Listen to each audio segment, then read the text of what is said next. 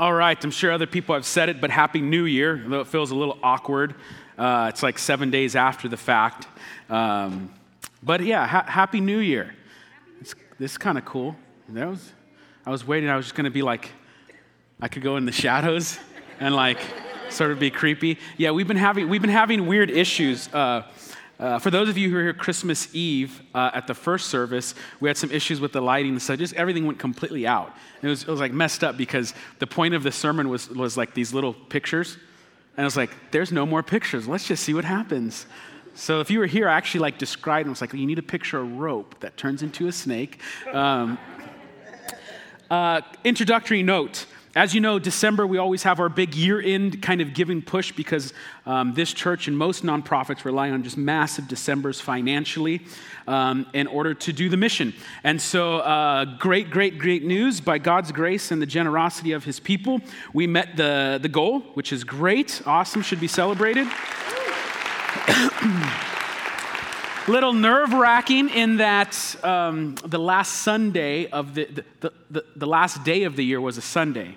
So we didn't necessarily like meet the goal. It was like, you got an email from me if you're on our list, like with like 48 hours. Not yet. But by God's grace and again, the generosity of the people, we met the goal, and it sets us up to do the big things that we want to do in 2018. And again, we give not because we try to get something or manipulate God, but Christ is our treasure. And when he becomes your chief treasure, you interact with the treasures of this earth differently. And so it's a sign as the gospel transforms your heart that you become a generous person. And so awesome work. I was so grateful. I literally responded to an email with the word hallelujah, period, and that was it. So yeah, now we're on this series, Marriage, Sex, Gospel, and an introductory note about that. This is not a series, because oftentimes when churches do series on marriage or family, the series are extremely practical in that it's like, here's 7 tips on how to have a better marriage. Here's 7 ways to, 3 days and 3 things to do in your marriage and have a new marriage by the end of the week. Like, I don't know how to do any of that stuff. I'm not smart enough. You need to listen to something else. What we're going to do, and it's been much more complicated than that, by the way. Yeah. By the way, it's what I'd like to do today, and as we move forward, is paint a picture of a biblical vision for what marriage is and looks like and functions as. And in doing so, there'll be tips, like we'll grow, we'll learn some things about marriage, and hopefully it will make things better. But that's not necessarily the primary goal. And in addition, this isn't just a series for married people. I want to talk a lot to single people. I want to talk a lot to people who are remarried, who are divorced, people who are maybe single because they've committed to singleness, people who are single who may not want to be. So it's for everybody, but we're going to be talking about marriage, sex, and the gospel, and everything in between. Now, I've said this again and again, but when we approach the book of Genesis, we often bring modern questions to a very ancient text. And the first few pages of the Bible are asking questions and giving answers to things, but they're often not the questions and answers that we are looking for. And so the modern questions are good ones, and we can talk about those. But to get the Bible to say what it wants to say, you have to let it determine the questions and answers. And the Bible begins with God creating out of, in Hebrew, a tohu vavohu, this kind of like formless void. And God is creating with rhyme and reason and putting harmony and order into the world. What is often missed is that with each consecutive day, God is creating functionally different opposites, functionally different equal opposites that are good for the world. And what I mean by functionally different equal opposites is this. There is light, dark, day, night, sun, moon, water, land, fish, birds. In each day, there is a pair, functionally different but equal opposites. So picture the sunset at the beach. Pick your favorite beach. Sunset. And picture the last 3, 4, 5 minutes of the sunset. As that sun is setting, it is gorgeous. It's amazing. It's remarkable. If there was a time that you've experienced this with like a romantic love, I mean, it just is like wonderful. It's like, oh my goodness, the sun's setting on this beach. You wish you can capture and lock in that moment and the feeling you have. But like everything, the beauty of the sun is fading and fleeting, and it sets. However, it is not as if the beauty fades away and is not replaced by something else. The counterpart, the functionally different equal opposite, begins. Now picture yourself camping. Now, some of you hate camping. Tough. You just gotta have to picture it. I mean, you picture like, but you got like the expensive camping technology, so it's not rough for you. When you're camping and it's nighttime, the sky is something else, right? I mean, we don't even live like in a big city, but Gilroy alone creates too much light for you to observe the stars in the sky in the way that God created them. You have to get like hundreds of miles away, but when you do that and you look up at the sky at night, it is majestic, a feeling of transcendence. I mean, just watch a little kid look up at the stars. They want to start naming them and looking for movements in the sky. It's something else. There is a particular beauty that the setting sun has. And there's a specific particular beauty that the night sky holds. Both function different, but in creation they are functionally different equal opposites that are meant to come together. And with every consecutive day in the first page of the Bible, you have God creating these pairs: light, dark, day, night, sun, moon, water, land, fish, birds.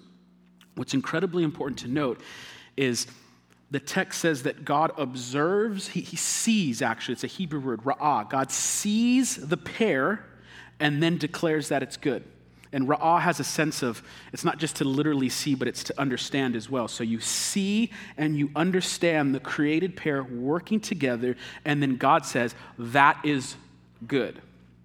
Now, the last functionally different equal opposite in the created order is man and woman. And this one is incredible. This is like a work like no other. Now, some of you think like there's no way we compare it to the setting sun or the starlit sky. Like we're just not there. But in the Genesis story, you, human beings, are made in the very image of God, filled with the divine breath, set apart from the rest of creation. So the pinnacle, the zenith of the creation of functionally different equal opposite, it peaks with the creation of man and woman. And they too, like everything else, are meant and designed to come together. We'll get to this in a bit, but that happens when it says the two become one flesh. In sexual union, the two opposites come together and form this beautiful oneness. Now, the way the story is being told, though, it kind of plays a trick on you, because in Genesis 1, you're reading the pairs introduced one after another. Light, dark, sun, moon, all of that stuff over and over again. But when you get to chapter 2, there's sort of this zooming in on the creation of human beings. And rather than God immediately creating man and woman, he creates man first, and he gives him a job. It goes on for like 2 paragraphs. Adam, you're supposed to do this and that, and here's some things about the beauty of the Garden of Eden, this. And if you're a reader, there's an anticipation. You should be saying, where is Adam's functionally different equal opposite? Where is his counterpart? If he is night, where is his day? And it lets that go on just for a little bit to draw attention to the creation of Eve. Then, as the text goes on, it says, "It is not good that the man should be alone. I will make him a helper fit for him." Notice the word "not good." Every single time it's been good with the pair. There's no woman, so this is not good. Then God says, "I will create a helper fit for him." Now, depending upon your background, your tradition, what you think about Christianity, or even what you think about maleness and femaleness, or masculine and femininity, you kind of are bothered by this word helper. Some of you, not all of you. But if you define it in a very weak way, you're like, this is messed up. Here it is again. The Bible is oppressive. It sets up males. Man was the only one in the garden, and that's God's intent, and then he couldn't keep his act together, so he creates this little helper, sidekick, secretary to kind of keep care of man, and helper. I've joked around about this before, but for some of you, the first thing that comes to mind when you hear the word helper is like hamburger helper. And so it's like, what kind of weak vision for womanhood is this? Adam needs a little hamburger helper as a sidekick. What we have to do is remove our chronological snobbery and let this ancient text with ancient wisdom speak to the modern person. And when you let the Bible define its terms, all sorts of amazing things begin to rise to the surface. So, the word helper in Hebrew is ezer. And helper is a decent translation of the Hebrew word ezer, but it doesn't do it justice unless you let the Bible define it. The vast majority of times in the Hebrew Old Testament where the word ezer is used, it's not used of women, it's used of God. Like 95% of the occurrences, ezer is a description of God. God calls himself the ezer of Israel in the book of Hosea. The word ezer appears most often in the Psalms, but it's not like, oh man, I need a sidekick. It's, oh God, my enemies surround me.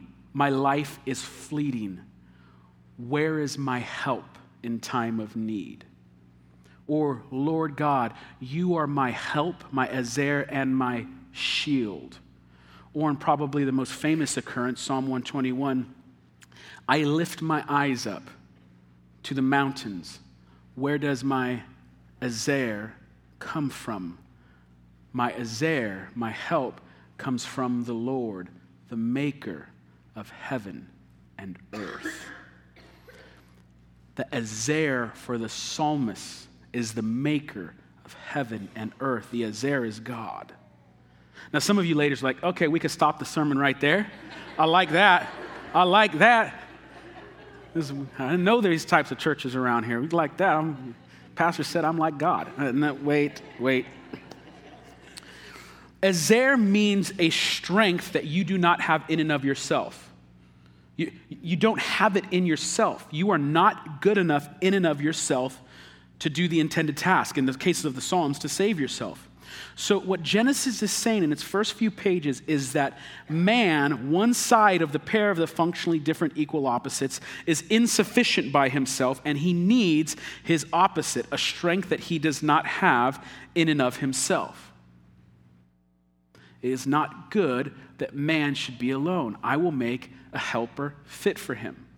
And if you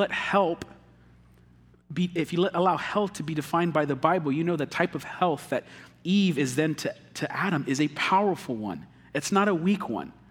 It's not just a little sidekick. This is powerful language. So the Lord God caused a deep sleep to fall upon the man, and while he slept, he took one of his ribs and closed up its place with flesh. And the rib that the Lord God had taken from the man, he made into a woman and brought her to the man. There's an old Jewish rabbinical saying that talks about Eve being taken from the side of Adam as to communicate that Eve and women are not above man or below, but side by side as partners.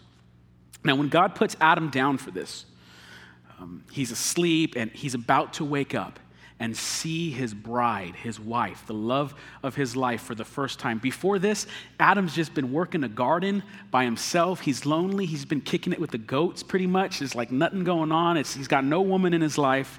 And God puts him down and gives him this gift.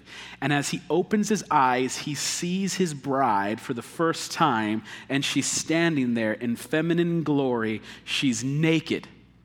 And Adam begins to speak.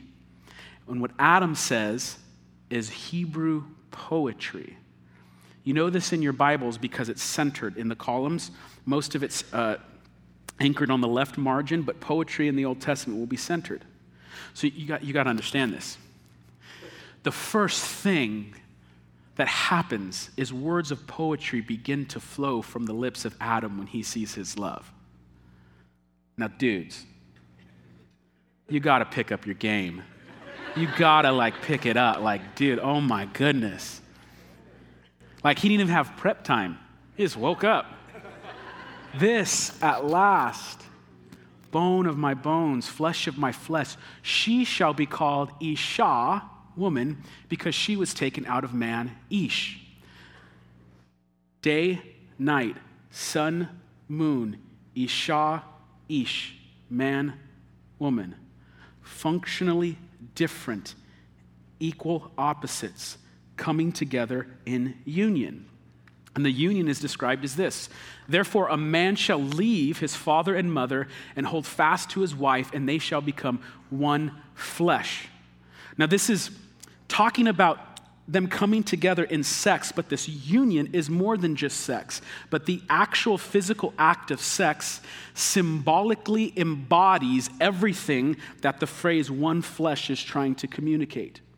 And this is a coming together of two people physically, spiritually, biologically, emotionally. There's a fusion of two people. There's no longer a I or a me. There's we and there's us. One flesh. Physical, spiritual union. The fabric of your being becomes stitched together with someone else. This is why, and some of you know this, some of you know it intimately, some of you may be knowing it all too recently.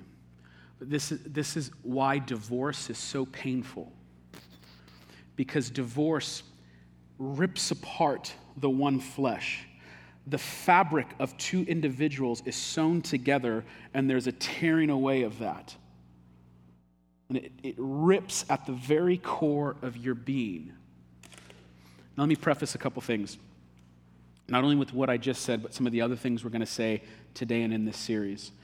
I am well aware that the people in this room come from all different walks of life. There are those of you who are single because you want to be, single because you don't want to be. Some of you who are married, some of you who have remarried, some of you who have experienced divorce years ago, some of you it's a fresh pain.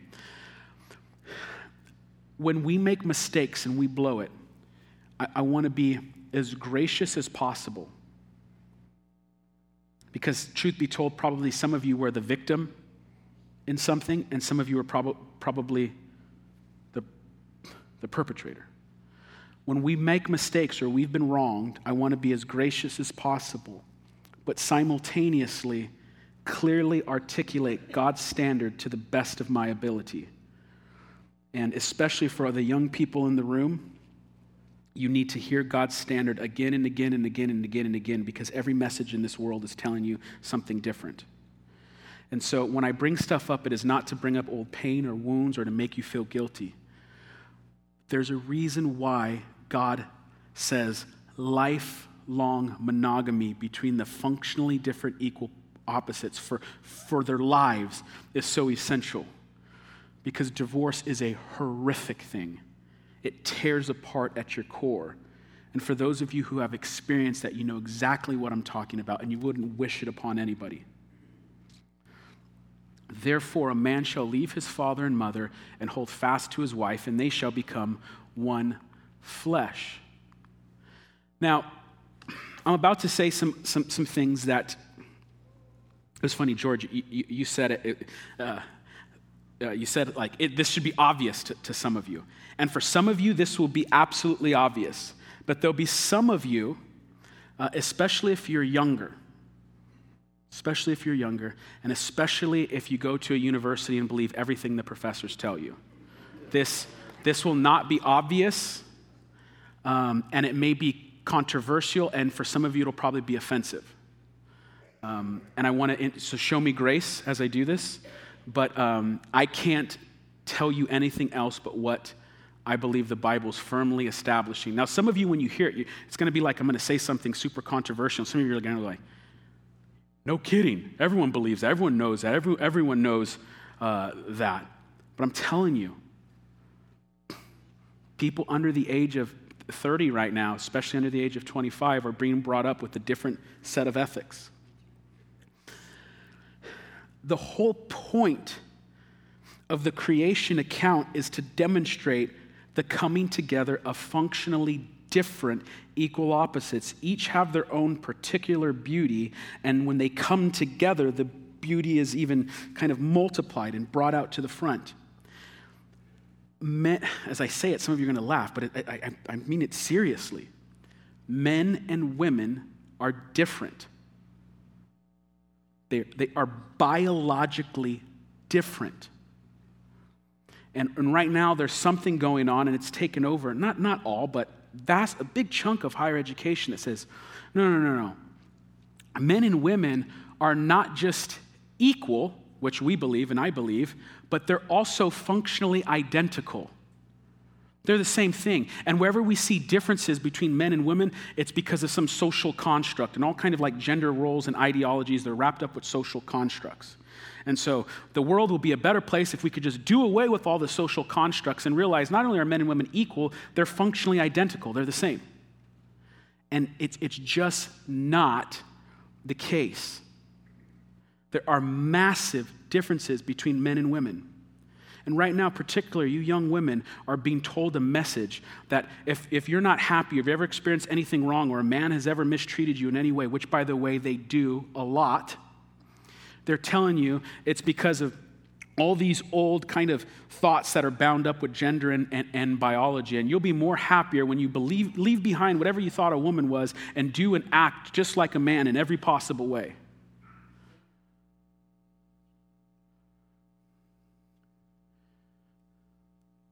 Tie that up simultaneously with the fact that the majority of our men have forgotten what godly masculinity looks like. In a culture where men are not men, women will try to be men and be miserable. Women will be forced to fill the gaps where men are failing. And I'll just give you one simple example. The vast majority of single parents in this country are women. Statistically, it's the man who leaves. And again, single parents, I'm not saying this to make you feel guilty, but you know the weight and the burden of trying to raise kids by yourself. Majority of single parents, single mothers working 2 and 3 jobs, living in poverty just to get enough to get by. And so the Bible says there's a beauty and a function and purpose for men and a beauty and function and purpose for women. And the beauty is exemplified when they come together in embodied sexual union, which symbolically stands for much more. And they do that as a man and woman committed to lifelong monogamy, sex with no one else except each other for all time, till death do you part. What God brings together, let no man separates. And again, I understand in this room, because of marriage and divorce and because of the rate at which people are having premarital sex, the minority of people in this room are actually people in that type of construct. The minority, very, very, very few of us. This is just statistically speaking, even at a church. And so what I want you to know is that God is gracious in all of our failures, but there's a reason why he's established his standards. And it's this: when functionally different equal opposites commit to lifelong monogamy, the world is a better place. And I don't mean just a little bit better of a place. I mean human beings and humanity and culture flourishes when people commit to these standards.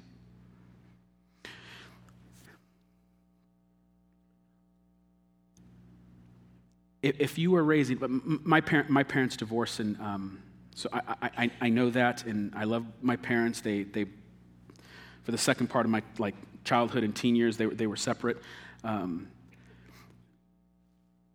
But you need to know that takes a tremendous toll upon children. Now, some of you know that's obvious, but there's a whole bunch of other information that's saying not. I read an article on the benefits of single parenting over traditional marriage. Are you kidding me?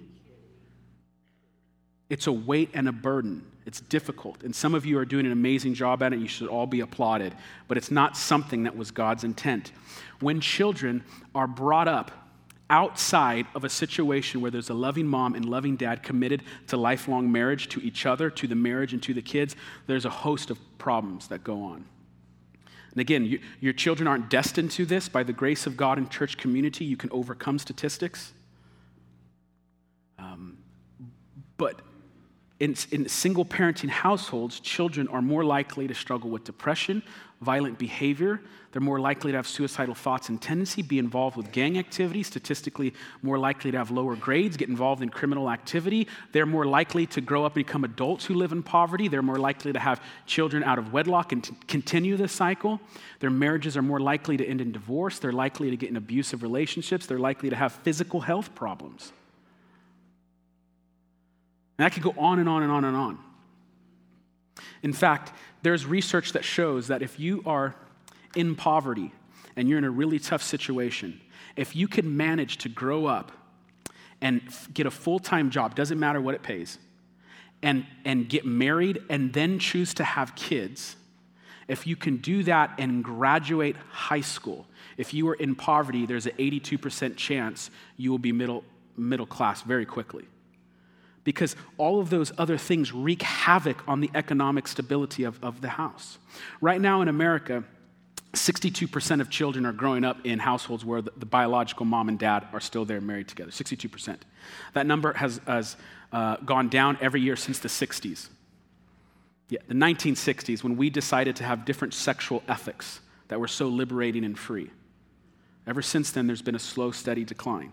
And this number will continue unless something radically changes.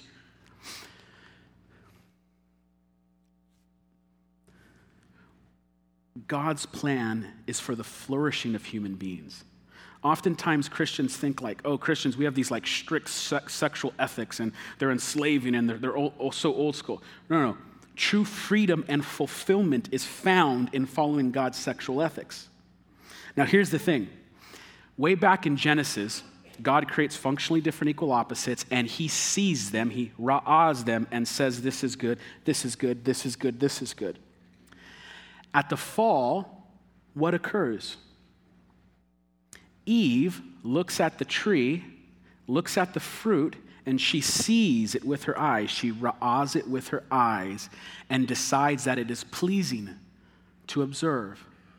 And she desires it and says that it's good. It's good in her eyes. So this is where the ancient wisdom becomes very practical for the modern person. God had a plan, a map for this, but human beings then decided to decide what's good in their own eyes. And the fallout is felt. Right now, in American culture, human beings have disregarded God's plans, his institutions. They've looked at different sexual practices and said, that looks good. I want it. And we're living in the aftermath of that. And I'm not talking about like one particular sexual sin or anything like that. I'm talking about it all. Like as a whole, human beings choose to do sexually what makes them happy, what gratifies them. And every sort of message and narrative that we hear in stories and movies affirms that. Like you don't realize it. Like you say like, some of you are going to be really upset now. Like 95% of like kids stories, 95% of like Disney movies, crossing the line now, in their narrative arc have some type of component that says, always follow your heart, do what makes you happy no matter what. Don't let anyone tell you shouldn't live the way you want. Follow your heart. Always be the true you. Look it. I'm glad Jesus Christ died for the real me, because that real me needed someone to be nailed to a cross, because I was a stupid idiot in rebellion to God himself. And my true self needs to be redeemed, not amplified. And our culture is bent on telling, especially our young people, do what makes you happy. And so what happens to children that are brought up like that? Well, they're in a marriage and it's been rough for a year. And even their Christian friends say, hey, we know this last year has been rough for you. You know it's been rough. You should do what makes you happy. You should,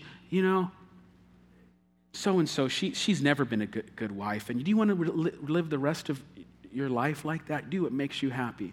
And what's worse, sometimes there's kids involved. 5, 6, 7, 8-year-olds. And again, I know we're a diverse group. God's grace is immense. But We don't go light on his standard. We as a culture have decided to determine sexual ethics by what makes the individual happy and not what's best for marriages, families, community, and culture. Who pays the price? The children always will pay the price. And so we tell people to gratify themselves sexually, whatever it may be, rather than saying, this might actually not be about your happiness. And let me say this, a culture that does not set the welfare of children as the highest priority is a culture destined to die, and deservingly so. And the clock's ticking on ours.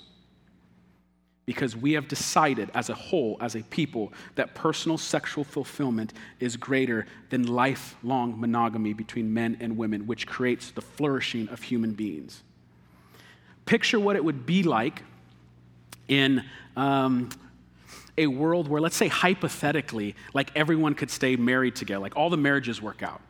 And I know I'm talking like this is impossible because of all the problems, but I'm saying hypothetically, imagine like if everyone signed up for God's plan and stuck to it. That world, all those stats that I read, they begin to disappear. You don't have moms tucking kids at night saying, "Daddy loves you," but dad hasn't been there for 2 months, and so mom knows she's kind of lying to her kids because she doesn't have the heart to break it to them. You don't have kids being sent back and forth in the foster care system, can never have a safe, secure place to rest their head. You don't have orphanages, because even if tragedy were to strike and mom and dad were to die in a horrific accident, there's tons of stable families that are safe and secure that could take those children in. You have the bettering of humanity by following God's law. Young people, you've been told this invented term that there's something called safe sex. Now, don't get me wrong, there is safer versions of there's definitely safer things you could do. So I'm not like being one of these weird, like, just that's not what I'm saying. But what I am saying is this. There is nothing you could do that is truly bulletproof. And most importantly, there's not a condom in the world that can protect your heart. There's not a condom in the world that can protect your heart. And I can tell you how many young people have been devastated in broken and unhealthy relationships because they entered into one fleshness way too soon. And some of you, it might have been a long time, decades ago, but you remember, I was in a messed up relationship, but he or she was my first, and it was really hard to get out. When we follow God's law, the world flourishes. Now, we live in this completely me-centered sexual ethic that produces me-centered marriages, and the answer to that is to fight that with gospel-centered sexual ethics and gospel-centered marriage principles. Paul the Apostle, way after the book of Genesis was written, reflects on the content of Genesis and says this. It says a number of things. I'm only giving you a portion. You could read the rest of 5 on your own. He says, "Husbands, love your wives as Christ loved the church and gave himself up for her, that he might sanctify her, having cleansed her by the washing of water with the word, so that he might present the church to himself in splendor, without spot or wrinkle or any such thing, that she might be holy and without blemish." I want to focus on this first line. Husbands, love your wives as Christ loved the church. That is the antithesis to the me-centered sexual ethic. The way we're being brought up today is what makes you sexually happy, do it. For Paul, it begins with you look at your partner, you look at, in this case, it's husbands, you're called to look at your wife and say, my job is to love you as Christ loved the church.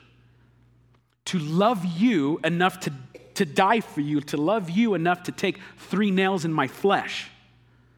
That's a Christian husband kind of love. Now, Paul sets this up wonderfully because sometimes we're like, hey, Isaac, no, that's all good, man, but bro, you don't know my wife, eh? Dude, she's crazy. Dude, my wife, oh my goodness. You got to have a heart like Jesus to love her, you know? Listen to what Paul is doing here. When did Christ die for the church? When did Christ die for you? When you had your act together? When you were so lovely and wonderful and beautiful? Or when you were spiritually adulterous rebel who hated God? Christ died for you at the chief moment of your sin. And so husbands don't get like, hey, you don't know option. My wife's really bad. No, the example is Jesus. So you love her at all cost, even when it's bad. Now, wives, please don't take advantage of this. Don't be like this. I'm not doing this no more. I know we had this, like, I was going to do that. No, you're doing it all. Christ is my all in all. Why don't you be my all in all? You know? Go make me a sandwich, hubby. You know? Serve me like Christ loved the church. You know, because Paul also talks about respect and submission for the wife to the husband, and he also talks about mutual submission to one another. So all of those stuff is intertwined in this stuff. So you can't take advantage of like the system. But a gospel-centered understanding begins not with gratification of self or self-satisfaction, but the service of others. He goes on, in the same way, husbands should love their wives as their own bodies. He who loves his wife loves himself, for no one ever hated his own flesh, but nourishes and cherishes it just as Christ does the church, because we are members of his body. And this is the peak of it. Therefore, this is a direct quote from Genesis, which we already looked at. Therefore, a man shall leave his father and mother and hold fast to his wife, and the two shall become one flesh.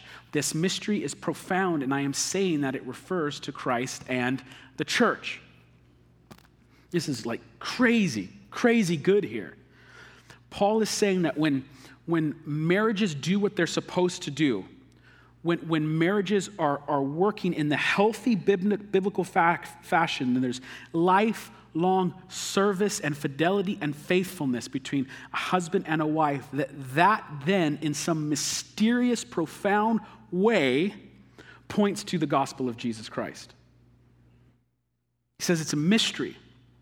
In other words, when a marriage is doing what God wants it to do, it is a living, walking, breathing picture of the gospel.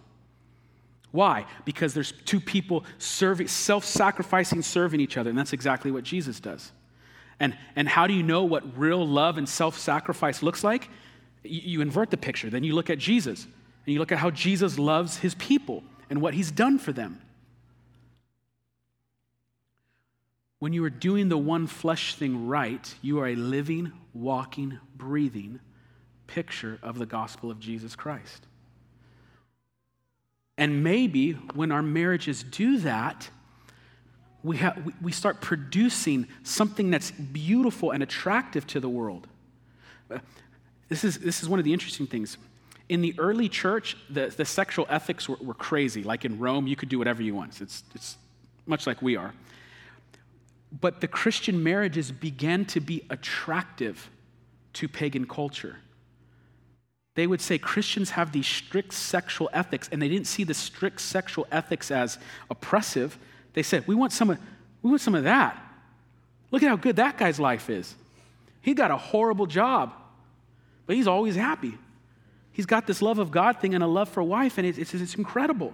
We want some of that. How does that work?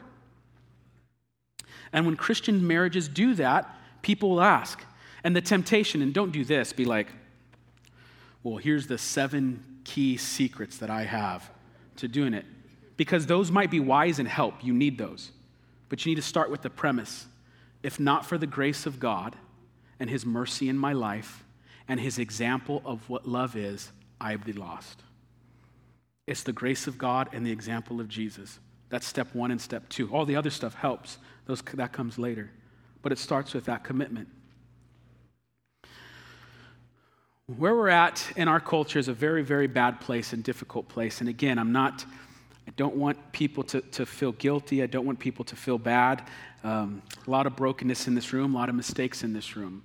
But God has clearly given us a standard. And the wisdom of Genesis says that the mess we got ourselves in started when a human being decided what was good and pleasing to the eye. And right now, our culture does the exact same thing. As long as it makes you happy, as long as it fulfills you, then it's all good. And it's starting to spin out of control. It's starting to get really crazy. I can't talk about comfortably the type of stuff that people are engaging in, believing in, arguing for. Couldn't do it in this open of an audience because there's so much just whack stuff. And so as we go forward, in this series, I want to start with this. Everyone in this room, because we're all participants in the fall, everyone in here is sexually broken in one way or another. All of us, one way or another. 2, until we start talking about these issues, there's a taboo nature that's kind of surrounds sex. And the rest of the world talks about sex and all the time. But the church kind of doesn't do that. When we do, it's kind of like, should we be talking about this? Or someone says something, and should I be giggling? Or like, I don't know. We have to break the taboo nature. Because I know in this room there's tons of sexual struggles. Whether it's in your marriage, with pornography, with addictions, whatever it may be. We're all sexually broken in needing of Christ's mercy to day by day restore us to his image. And that's a process. Theologically, that process is called sanctification. And no one in this room is perfectly sanctified. So we all have to start with some acknowledgments. And as we go through this, we want to paint a picture of the biblical vision for marriage, children, family, singleness, all of that stuff. Hold up the high standard and show grace in failures, and then draw again people to the high standard. Before I close, 3 words to 3 different types of people in this room. First, a word for you married couples. Whether it's your first marriage or one after that, it doesn't matter. This applies to you if you have a marriage that is anywhere better than like really, really, really bad marriage. Like it could be even a little bad, and this still applies to you. And it actually applies to you if you're in a really horrific marriage too, but I have a different word for you in a moment. But if you're in a bad marriage all the way to a great marriage, today, make a commitment to say, I want a marriage that mirrors the gospel. And I want to make a commitment at the beginning of this year to begin to attempt to love my spouse like Jesus loves me and shows me grace and mercy. And you make it a goal as a husband and wife to say, we want a marriage that is a living, walking, breathing picture of the gospel and mercy of Jesus Christ.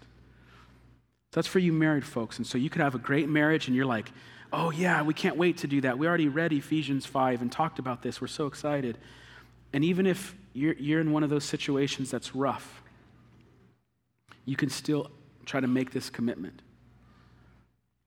Second word is for people who are single. And I'm talking about a particular type of single, someone who is committed to singleness. Because there's some people who are single because they want to be and they're committed to that, and there's some people who they aren't. They're looking for someone, or they've been recently divorced or lost someone, but it's not a place that they want to be. I'm talking about people who have committed themselves to singleness. This is the minority, but the church needs a lot more of these people, and we need them yesterday. We need people committed to lifelong singleness. That sounds weird, sort of in the modern kind of church world, but the Bible talks a lot about it. The Bible talks about men and women who devoted themselves completely to the Lord. And so if you're single and you're able to do that right now, you need to know that all this talk of marriage, it's not like, oh, you're left out. Marriage is an institution created by God and inserted into the created order to point people to the gospel. If you are single and committed to the Lord himself, you are bypassing the symbol and going directly to the actual. That's why Paul says, if you could not get married, that's better, because then you could be fully devoted to the Lord. The problem is hardly anyone could do that. But if you are one of those people, no, you bypass the symbol and the metaphor and go directly to the source. The most influential human being who lived the most fulfilled life, full of meaning and purpose, was a single 30-year-old man who died. The second most influential person to ever walk the face of the earth, Paul the Apostle, was a man committed to singleness and devotion to the Lord. We need more of you. Men and women, you might be called to singleness. And so my word for you is, you're never left out. I know sometimes church culture makes it difficult to be single, because even in the church world, everyone's always like talking about when you're gonna hook up with somebody. You already have hooked up with somebody. You're blood bought, saved by the grace of God. Third type of person is someone who is single, and they don't want to be. It's because maybe you've experienced the pain of divorce, maybe the pain of a lost spouse, or maybe you just haven't been able to find the right person. Maybe you've been in a lot of bad relationships. Maybe you've been in no relationships. But deep down, there's a wound there. The Bible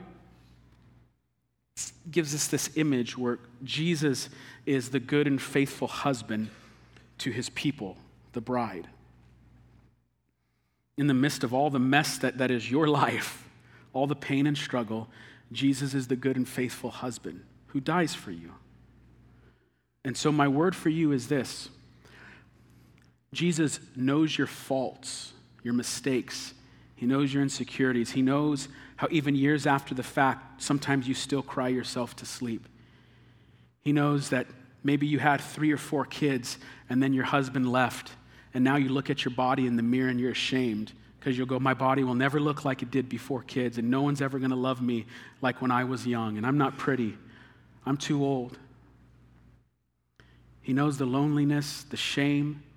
He knows what it's like to be betrayed. Do you realize that? He knows what it's like to be betrayed and handed over, left aside. He knows all of those things and looks at you with your faults, your insecurities, and still says, this one belongs to me. And I go through hell and back to save this one. And if anyone ever doubts my love for this one, they can look to the cross, because that's where I demonstrated how much this one is worth to me. You are more loved than you can ever imagine.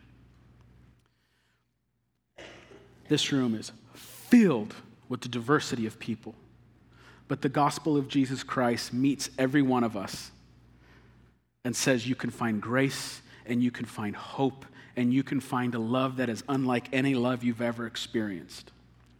And so as we move forward in this series, those are the building blocks. We're all different. We all got issues. Jesus Christ is here. He is faithful, gracious. He doesn't want us to always stay the same and follow our heart no matter what. He says, follow me, take my hand. Be like me, not your true self. And in doing so, guess what? You'll get happiness and fulfillment thrown in on the side. But you got to learn to lose your life first before you can find it. I'm going to pray, and I want everyone here to go in God's peace. And I know there's different people who are like super happy. Oh man, I love that challenge, baby. We're going to love each other and be a living, walking, breathing example of the gospel. I love that verse about one flesh. Going to go home and practice.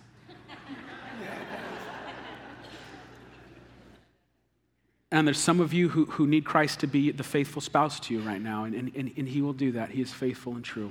Father God, I pray blessings over every single person in this room. Immense blessings of comfort, joy, inspire couples to have the best marriages, comfort the broken and hurting in this room, convict and inspire the young people in this room. They've been taught systematically a lie about their identity, about fulfillment, about meaning, about sexual ethics. So change their hearts and mind and let them strive after you and realize that following you is always worth it. Count the cost, it is worth it. Lord, we love you. We thank you that at the culmination of the ages, you came down from heaven, you sought us, and died on a cross to buy us with your blood. And we give you praise and we honor the name of Jesus. Amen. Have a wonderful, wonderful day and new year.